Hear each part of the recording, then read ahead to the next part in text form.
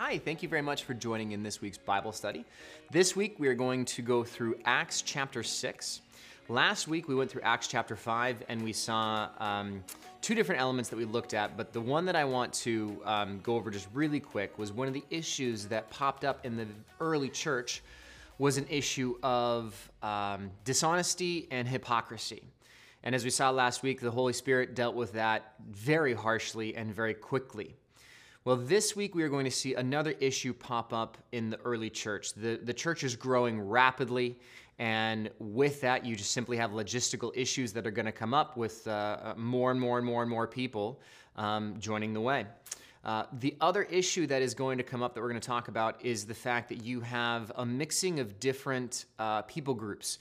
So you have Hebrew-speaking Jews, and then you have Hellenistic Jews or Greek-speaking Jews. Hellenistic simply means from Greek, that they speak Greek.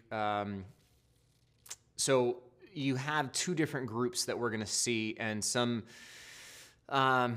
division amongst those two groups within the believers. So we're going to look at that as well. My goal, anytime that I do one of these Bible studies with you guys, anytime you study the Bible, the first thing that we need to look at is first the historical cultural context to understand what the original author, which in this situation is Luke, what was the intentional meaning behind his words for that people of that day. That is the first thing we must always do, and the best way to understand that is to look at the historical cultural context, to try as best as we're able 2,000 years later to understand the culture, what was happening at the time, historically, politically, all these different things go into trying to understand the context of that day.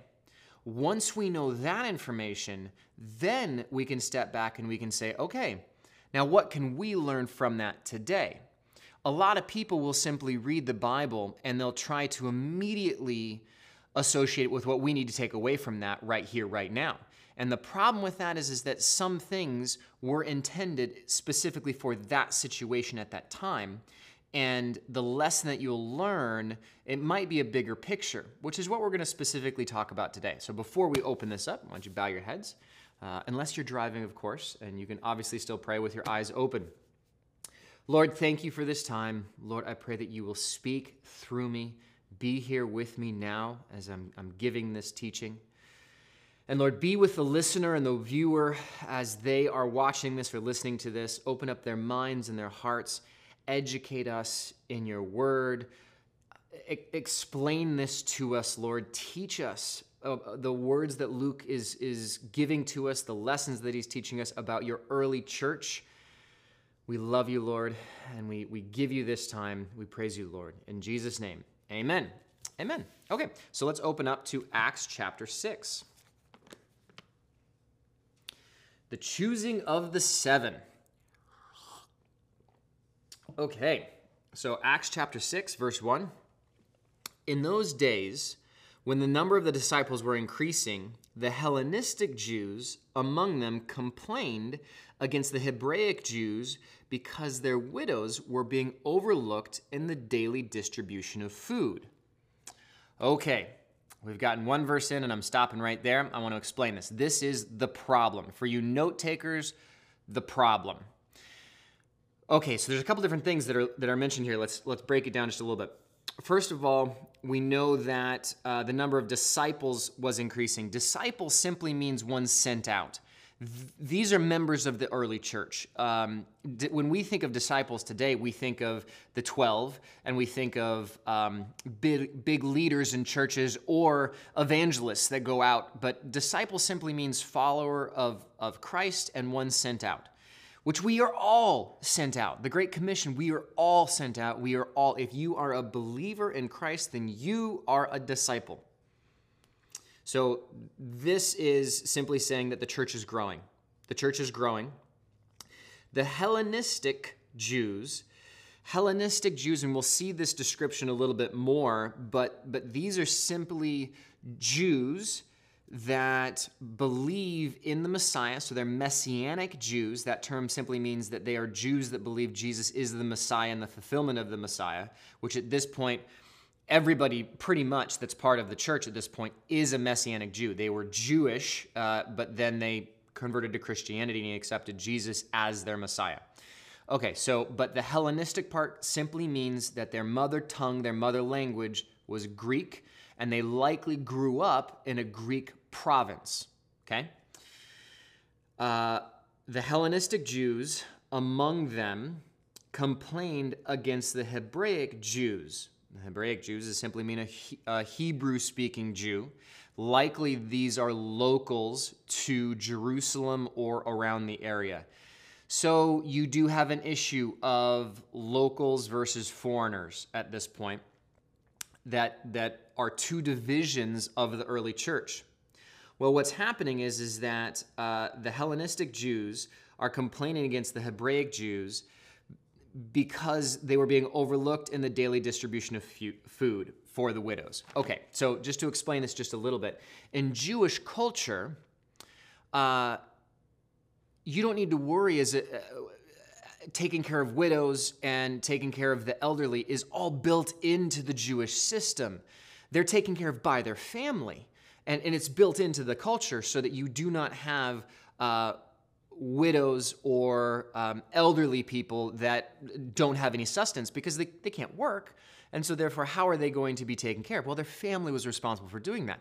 The problem that you have is that these people in particular that we're talking about that are the disciples, well, they've left Judaism and now they're part of the way, the new church, Christianity. So a lot of them, their families disowned them. Their families wanted nothing to do with them because they were culturally Jewish and they saw this new way as an upstart and an insult to them in some situations. So you had a division of family. So as a result, the Hebraic Jews as well as the Hellenistic Jews that are widows or the elderly, their family has disowned them, so how are they going to get food? So we learned this in the previous chapters, that they were bringing everything together and taking care of each other's needs. This was part of the early church. They were taking care of each other, which was awesome. The problem is that as the food was coming in, for some reason, the Hebraic Jews, the Hebrew-speaking Jews, were getting better service. They were getting the food first, whereas the Greek-speaking Jews were not getting the food. And this was a huge issue that was arising. So that is the problem. Now, we don't know if there was prejudice going on, but I'm guessing there was. I mean, anytime you have foreigners that are coming in and both are needing sustenance, the locals expect to be taken care of first. Even among Christians, even among this group of early believers, you still have division. So this very well could have led to two divisions of the church. And you would then have a Greek-speaking church and you would have a Hebrew-speaking church. And the Hebrews would say, no, we must always speak in Hebrew. And the Greeks would say, well, we need to always speak in Greek to hold on to our culture. And you could very well have had a split. And the first two denominations split. I mean, we're only, I think, 8 years or less from Jesus walking, and already you're seeing a potential division amongst the church. So that is, for you note takers, the problem. Okay, so now let's see what the solution is. So the 12 gathered all the disciples together. So this is the full church is gathered together now, and said, it would not be right for us to neglect the ministry of the word of God in order to wait on tables. So what they're saying, that this is the 12 disciples are saying, look, we have a greater responsibility to do other elements other than taking care of food. From a logistical standpoint, the 12 can't do everything. That's what they're saying, but they need to have priorities. Brothers and sisters, choose 7 men from among you who are known to be full of the Spirit and wisdom. We will turn this responsibility over to them and will give our attention to prayer and the ministry of the word. This is the very first that we ever see of official positions within the church. And I love the fact that the very first responsibilities, the very first positions of authority within the church are for service. It's not for lifting up, for teaching, but it's specifically the first responsibility that is given to these 7 is for service. The word minister literally means servant. This is where we actually get deacon from as well, is that they didn't officially call them deacons, but it's from this that we get today the idea of a deacon. The elders, the deacons, this is simply people who are stepping up in a position of to simply help out in the logistics of the church being run. Why are they doing this? Well, the 12 cannot do everything, and they say specifically here, this is a splitting of responsibility. We will give our attention to prayer. I love the fact that that is the first thing, and the second thing is the ministry of the word. That's teaching. Prayer was first, and then teaching is second. What do we learn from this right now? Okay, so I talked about this before, is that if you first look and say, okay, what do we need to take away from this? Well, we need to do the same thing. We need to do the exact same thing. We need to have 7 people that are responsible for the giving out of food to the Hellenistic Jews and to the Hebraic Jews. No.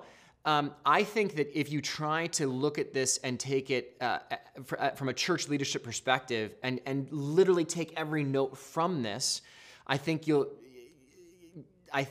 miss the point and the context. The point here, point number 1 for you note takers in the solution is, first of all, they acknowledged the problem existed. They didn't immediately say to the people who are complaining, well, you just need to pray about that. They didn't say that, well, you really shouldn't complain about the church. We're doing the best we can, and nobody likes a complainer. No, what they did is they literally said, okay, we got a problem. We got an issue, okay? The widows that are Greek-speaking widows, for some reason, are not receiving the food in equal distribution as the Hebrews are, as the Hebrew-speaking Jews are. So we've got to solve this. That's thing number 1. Thing number 2, so they gave it respect. They respected that it was a problem. Number 2, they addressed it immediately. Number 3, they gathered the full church together and got their input. If you'll notice, they gave the charge to the people to elect for themselves 7 people to represent them to solve this issue. Well, one of the things that's really cool, as we're going to see, as the next verse, verse 5, notice the names that are read off here. Okay, so verse 5. This proposal pleased the whole group. They chose Stephen, a man full of faith and of the Holy Spirit, also Philip, Prochorus, Nicanor, Timon, Parmenius, and Nicholas from Antioch, a convert to Judaism. Notice anything about those names? I didn't notice this when I first read it, but they're all Greek. They're all Greek names. And there's 2 sides of that. Are all of these, are these 7 all Hellenistic? Did they all speak Greek? It's probable. One note that I did read, which is interesting, is at this time, for the cultural context, most people actually had 3 different names, which when I read that, I was like, wow, that's totally not the way we do things today. But at that time, they did. They would have a Greek name, a Hebrew name. What was the third one? I don't remember. Maybe a Roman name? I don't remember what the third one was. I should have written it down, but I didn't. But I just remember that most people had 3 names. So does it mean that these 7 specifically were all Greeks, born Greeks? We know they all had Greek names, and they likely all spoke Greek. The problem was one representing the Greek-speaking people. And so the 7 people that were chosen, they're Greek names. Take it from that what you like.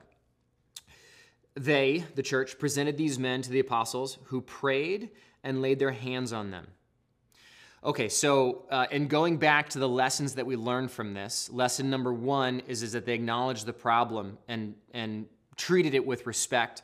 Number 2, they addressed it immediately. Number 3, they brought the whole church together. And number 4, they got the input from the full church and what the issue was, and they delegated, which is awesome. Now we see another element that is a common practice in the church, which is the laying on of hands. They prayed and they laid their hands on them, which is something that we still do to this day. I find it most commonly done, the laying on of hands when you're praying for somebody, is one of two things. One, when you are sending someone out, you're commissioning them, you're giving them a blessing, or you're giving them a charge. It is a sending on, sending out, etc., or an empowering of a position, which is the exact example that we see here. Another example that I've seen that I really enjoy doing this is when a situation is dire and you're praying for an individual who is really genuinely hurting, that they are going through the challenge of being in a valley. They're literally going through the valley and they need people to go along through that valley with them. And that's the joy of being a Christian, is to have your brothers and sisters to be able to join you in that valley. And I think in those situations, if the person, and if it's appropriate, if you're in your small group or your Bible study, is to come around that person and literally have everybody put their hands on them and then have the whole group pray for that person. And if you've ever experienced that, I have, being that person that's being prayed for in that way, it is amazing. I always cry when people do that for me. Whenever I got something that's going on, it's so emotional to have all of this love and this energy, but also to have the Holy Spirit just feel that power of all these people that are literally praying over that person. So that's neat. It's great that we see that. This is a first example, first instance of them doing that. So the word of God spread, the number of disciples in Jerusalem increased rapidly, and a large number of priests became obedient to the faith. Okay, so Luke here is kind of wrapping up, summing up the last few chapters. And I love the fact that Luke does this every once in a while. He pauses and just gives a little pit stop, a little summary, just a little accent. So the word of God spread, the number of disciples in Jerusalem increased rapidly, and a large number of priests became obedient to the faith. Now that intrigued me. I was like, what does that mean? A large number of priests? Well, that's Jewish priests. So, and I was just curious, okay, they're in Jerusalem. How many Jewish priests are there? So these are rabbis. These are, Jerusalem, you have the temple. This is the epicenter of Judaism, is the temple. Now, we've talked about the Sanhedrin, and we've talked about the Pharisees, and we've talked about the Sadducees, and those are the top echelon of the leadership. But you have the temple courts, which we've seen visual of the temple. It was huge. It was massive. So how many people were there that were actually rabbis, priests, teachers, etc., of the Jewish faith? So I looked it up, and I'm going to read this. This is from the Expositor's Bible Commentary, abridged edition, New Testament. So it has, it's a commentary on the whole New Testament. It's a great reference to have in addition to a Bible. And I'm just literally reading the reference that they have here for Acts chapter 6, verse 7. There were perhaps as many as 8,000 ordinary priests and 10,000 Levites, divided into 24 weekly courses serving at the Jerusalem temple during the period of a year, whose social position was distinctly inferior to that of the high priestly families, and whose piety, in many cases, could well have inclined them to an acceptance of the Christian message. So the idea being is that you have 8,000 ordinary priests and 10,000 Levites. So now the Levites were the Levitical priesthood system. They had specific roles within Judaism of their responsibility. So that's a lot of people. That's a lot of people. And what this is saying is that these are ordinary people that were doing not as high-level position type stuff.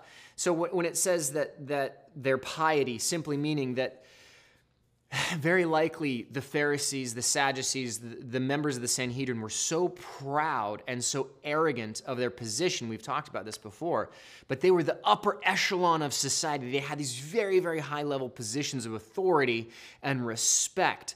And as a result, it would have been very difficult for them to step away from that, to lose the full pomp and circumstance of their robes and their position of respect and authority, and suddenly change and go to this new system of Christianity, which said that everyone was equal, and that if you want to be the top, you have to act like you're at the bottom and serve everybody, and only then will you be at the top level. It was a complete flip. So what this is saying is that at the time, when we look at this, those people, those numbers that we looked at, they looked at the truth. They looked at the sermons and the messages that these apostles and disciples were giving, because it was all specifically geared to the Jews, remember, at this point. They're saying this whole Old Testament, the Torah, the Pentateuch, the prophets, they all speak of a coming Messiah. Guess what? Jesus is him.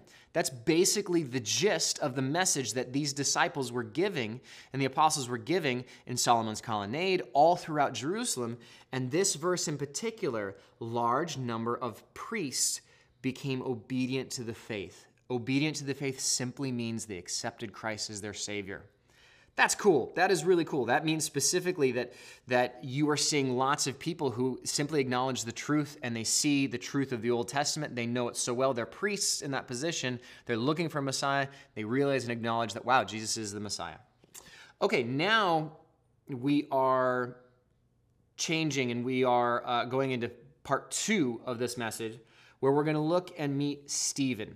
Now, Stephen was one of the 7 that was just introduced to us back in verse 5. He was the first one. They chose Stephen, a man full of faith and of the Holy Spirit, for this one role. But we're going to learn a lot more about him, both this week and next week. So continuing on verse 8.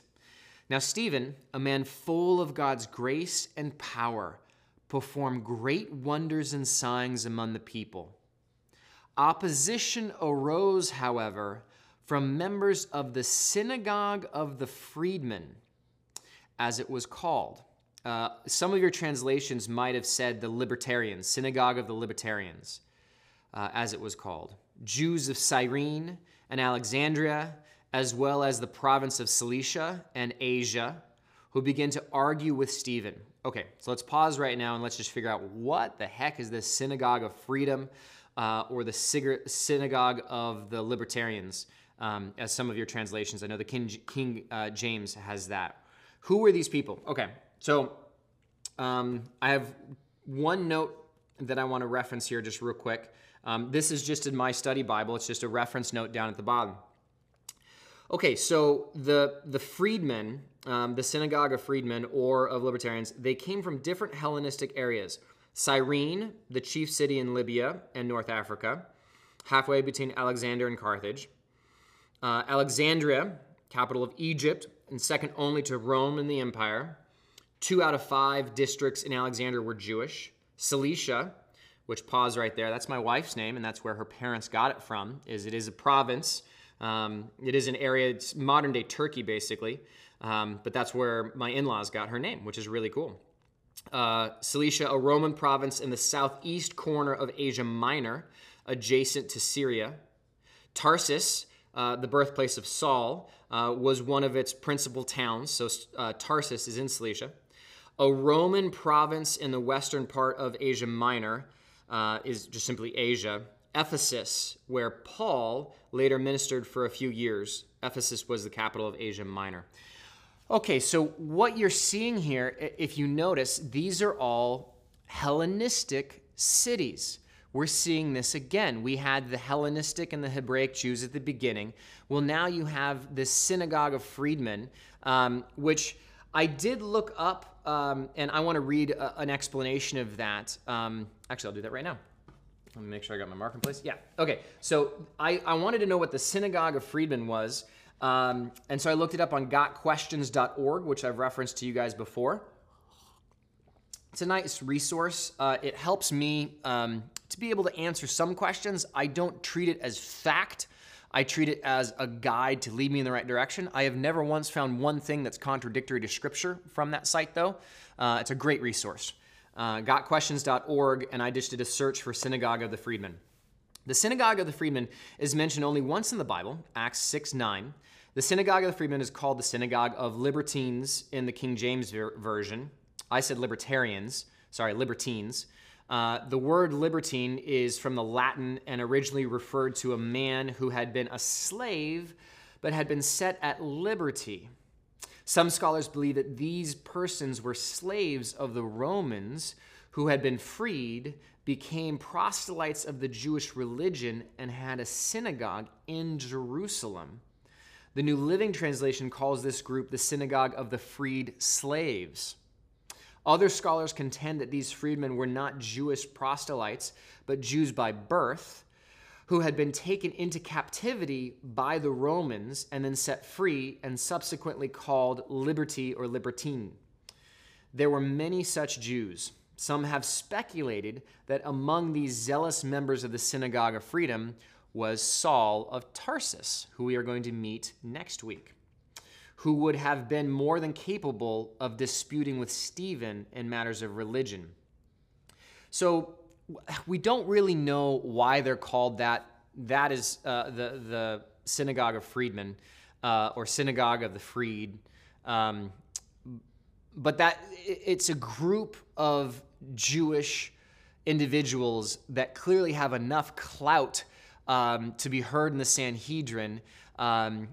So it's an important, influential group, but the name is really ironic, and I want to keep reading. It is ironic that the Synagogue of the Freedmen should call themselves that. They may have been freed from one type of slavery, but they were slaves nonetheless. Jesus said, "Very truly I tell you, everyone who sins is a slave to sin." That's John 8:34. The Jews to whom he was speaking had objected to the idea they were slaves, but Jesus showed them the path to true freedom.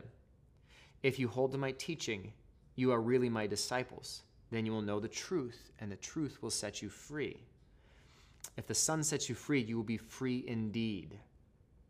Despite their freedom-loving name, the Synagogue of the Freedmen were in desperate bondage to sin. In their slavery, they plotted to lie and murder, and they rejected the truth that would have set them free.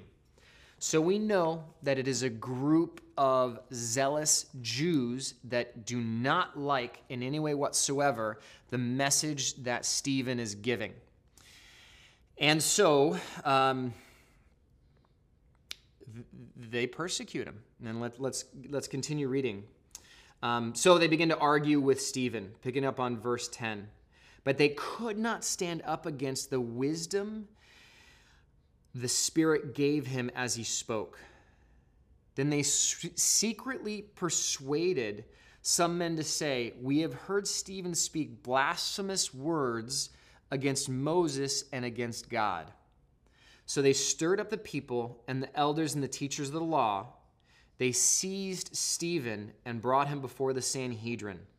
They produced false witnesses who testified, "This fellow never stopped speaking against this holy place," that's Jerusalem and the temple, "and against the law. For we have heard him say that this Jesus of Nazareth will destroy this place," that's the temple he's talking about, they are talking about, "and change the customs of Moses handed down to us." Let me read that one more time. "For we have heard him," this is Stephen, "say that this Jesus of Nazareth will destroy this place," he'll destroy the temple, "and change the custom of Moses handed down to us." All who were sitting in the Sanhedrin looked intently at Stephen, and they saw that his face was like the face of an angel.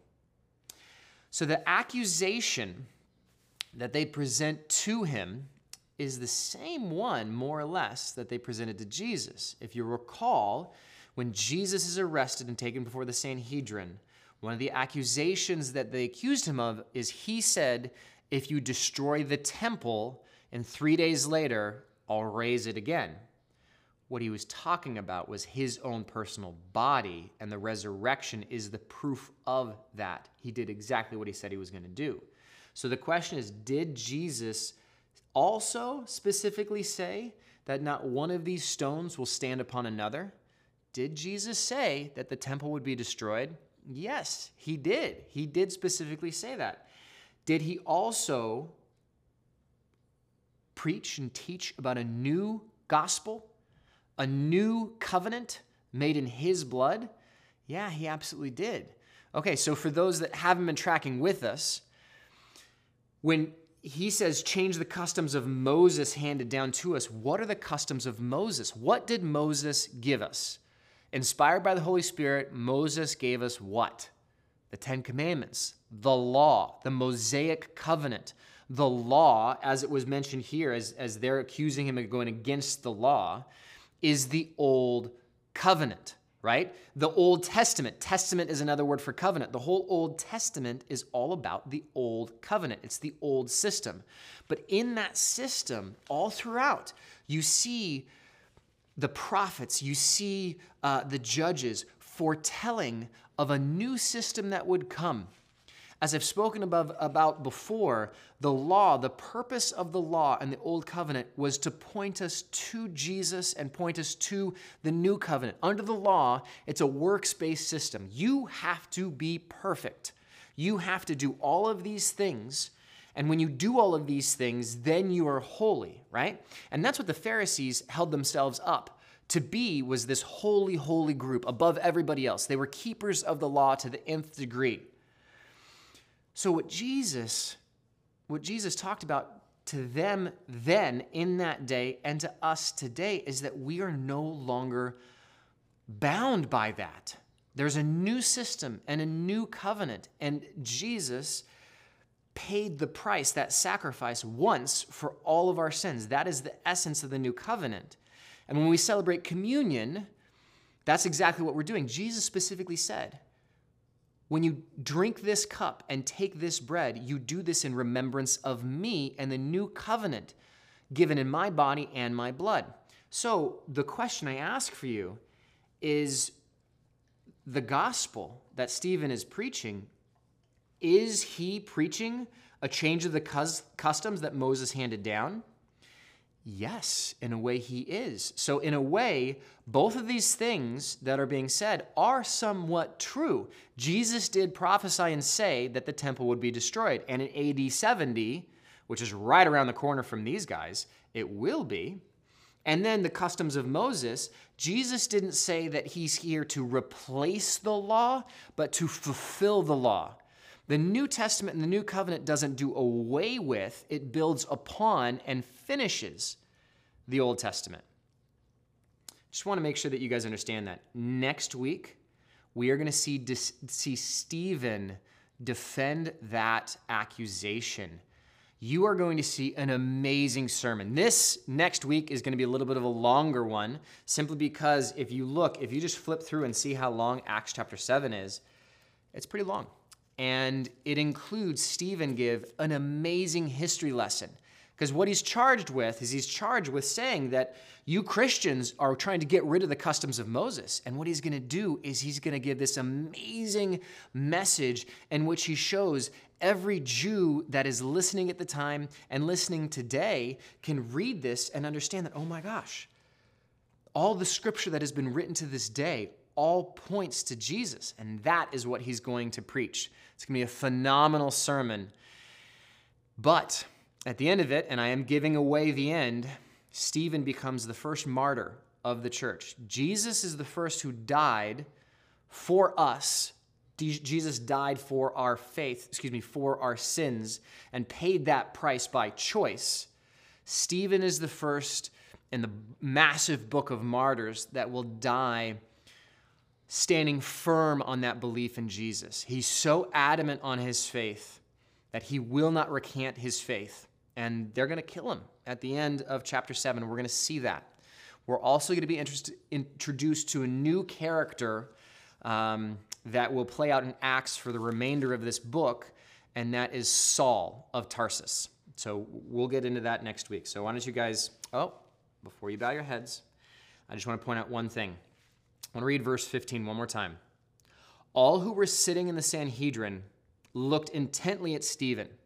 So they're bringing these accusations. Stephen is standing there right in the middle. You've got these 70 elders, the same group that arrested and sent Jesus to the cross, now has Stephen there, and he's sitting there being accused by the high priest. And they saw that his face was like the face of an angel. He was glowing. And we're going to see that he is going to be empowered by the Holy Spirit to give this amazing sermon next week. So now, why don't you bow your heads with me as we close?